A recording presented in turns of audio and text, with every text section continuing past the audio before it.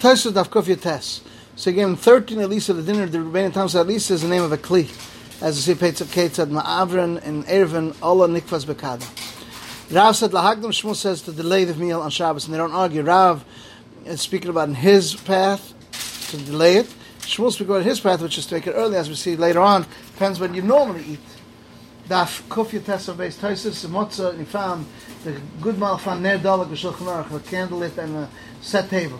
It says in the beginning of Arab Sechem, they both hold that you don't bring the table unless you make Kiddush. So it was prepared in another place.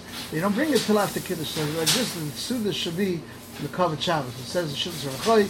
Dafka in those days they had small tables in front of everyone, but ours we have a big table and you can't move them. You have to have them set before. Said Kala Oimi Omi Yesh V'Rabba Chol Koich. Rashi says Chol Kavanasai.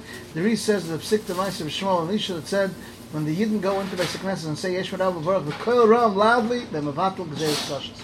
Rechina said Amen stands for Keil Melech Neman. You have to think about it when you say the word Amen.